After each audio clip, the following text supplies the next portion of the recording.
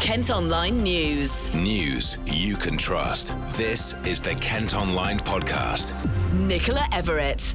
Hello, thanks ever so much for downloading today's podcast. Hope you're okay on Monday, June the 21st.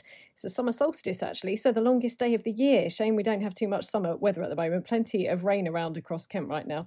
Should improve over the next couple of days or so. Now, first today, 2 men have been arrested following a ram raid in the early hours of this morning. The co-op on the Isle of Grain was targeted at about 3 a.m. with cigarettes and alcohol stolen. A police helicopter and several patrol cars were used to search the area and a car was spotted. It then failed to stop for officers. Following a chase, an area of woodland in Strood was searched and 2 men in their 30s from Medway have been arrested. You can see pictures of the damage to the shop at kentonline.co.uk. Elsewhere, more than 100 firefighters have been tackling a huge warehouse fire on the Kent-London border. Also on the website, you can see pictures of the flames that swept through the building on Viking Way in Erith. It broke out last night and crews have spent the day damping down hotspots, and investigations going to take place to work out how it started. A mum from Chatham whose baby has an incredibly rare condition is desperately trying to find experts who can help him. Lucinda Andrews gave birth to Leo in March before medics discovered a genetic disorder which affects the TBCD gene. Now, it means he can't move his arms or legs, and only 16 people in the world have been officially diagnosed with the condition since 2016. Lucinda's been chatting to our colleagues at KMTV. Leo was born in my local hospital in Medway on the 7th of March, and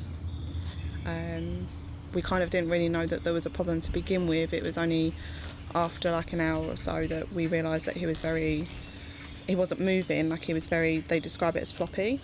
They said that we needed to go to St Thomas's to see the specialists over there, like the neurologist.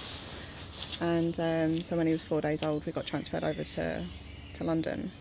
And yeah, now we've got the diagnosis, but it kind of then just leaves us with not really having anywhere to go because there isn't a treatment or cure as it stands at the moment. And that's why I'm reaching out to everyone and anyone that might be able to share Leo's story to try and find someone that is a little bit more aware of these conditions or similar conditions to do the research into like trying to find a treatment for him. He's on breathing support at the moment, and it has been voiced to me by the specialist that over time he's going to require more and more help, like more assistance with his breathing. There's basically only so many settings on his machine, and at some point he'll max those settings and then there is no more help for him.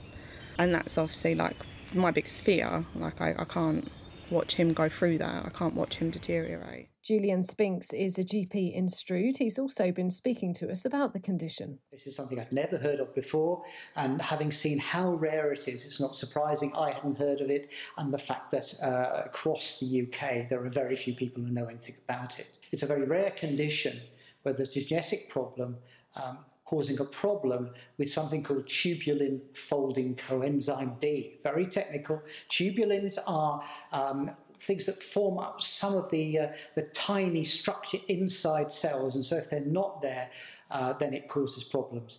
Unfortunately, the effect on babies is that they have developmental problems with their brain and also get weakness so they can't move properly.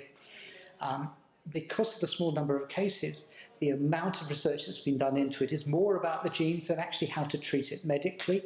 And so we're in a very early stage. Kent Online News. Now, today should have been a so-called Freedom Day with all COVID restrictions being lifted. But, as I'm sure you know by now, it's been delayed until July the 19th. It's all because of a surge in cases of the Delta variant. Well, latest figures show coronavirus cases in Kent have risen by 22% in a week. 658 people tested positive in the week to last Tuesday, but only 9 patients are currently being treated for COVID-19 in the county's hospitals. Gravesham and Maidstone have the highest infection rate, while Folkestone has the lowest. Almost 6 in 10 adults across Kent have now had both doses of a vaccine. A 31-year-old woman's been arrested after a paramedic was apparently punched in the face at the William Harvey Hospital in Ashford. It's said to have happened in the A&E department there. Another woman was also arrested following a separate incident which saw a huge emergency response at Medway Maritime in Gillingham yesterday. The 55-year-old is being held on suspicion of criminal damage.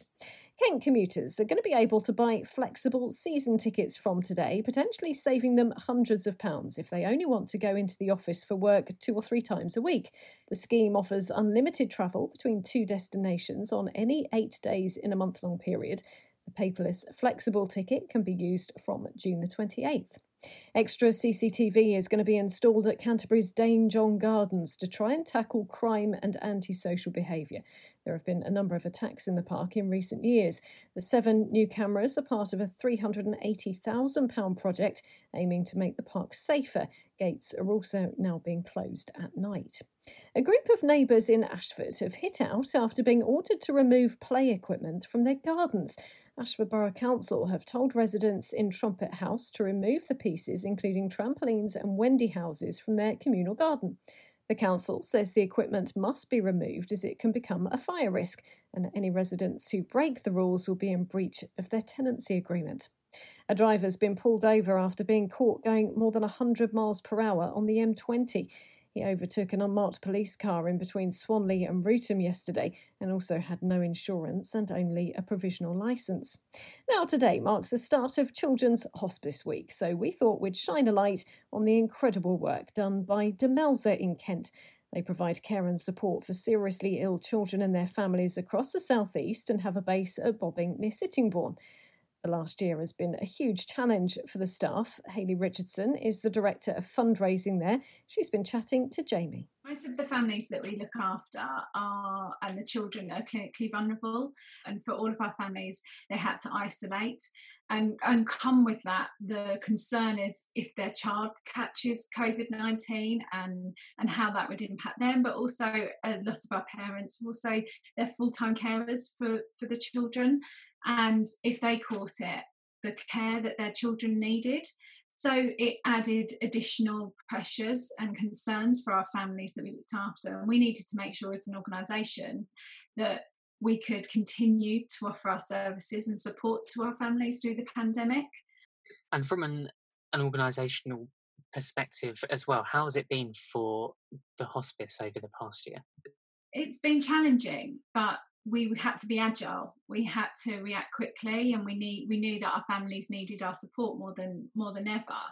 We really needed to change the way that we delivered our services, and that offered a lot of challenges for us as an organisation on how we reached so many families. Technology was our saviour.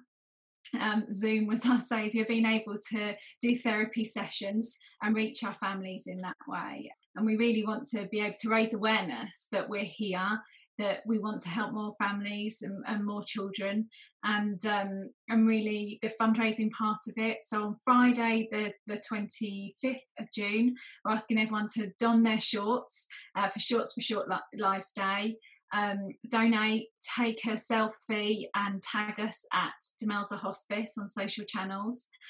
You can find more information at forshortlives.org.uk. Kent Online reports. A little boy's been thrown from his bike into stinging nettles after riding into a rope that had been tied across a footpath in East Malling Woodland. The 9-year-old was cycling near Hilbury Farm when it happened on Saturday. His dad reckons it might have been put there as a trap and has reported it to police. At Kent Online today, you can see what's left of Dartford's abandoned Wells Firework Factory. The site produced fireworks for Disneyland and the Winter Olympics between the 1950s and 70s and employed more than 150 people. Now it's been reclaimed by nature, and urban explorers have taken the opportunity to take pictures of the eerie-looking buildings. More than 50 elephant sculptures have brightened up Maidstone as part of a new art trail. You may well have seen them over the weekend. It's based on the children's book character Elmer the Patchwork Elephant, with the pieces decorated by local and national artists. But they've been dotted around the town to raise money for the Heart of Kent Hospice in Aylesford. Isla Butler is from One Maidstone. The occasion where we were allowed to come along and look at the designs and select our designs was so exciting, but it's just been surpassed completely by actually seeing it come to fruition and seeing it in real life here in Brenchley Gardens. It's amazing. So you're hoping that residents and visitors are going to come from miles just to see these elephants, is that the goal? Absolutely. I think the appeal of the Elmer Trail is, well, there's so many aspects to why it was appealing to us. It's just such a wonderful spectacle to have here in the town centre, and we know that it's something that will attract additional footfall, and on that basis it's going to be a great thing for our businesses. It's going to give a boost to our economy, and as people are exploring the town, they might find something in Maidstone that they've not found before. And it's just going to give a palpable lift, I think, to the mood in the town. And just for the people of Maidstone in particular, are you hoping that they're going to, not just enjoy these, but be proud of it? Is it something for Maidstone to be proud of?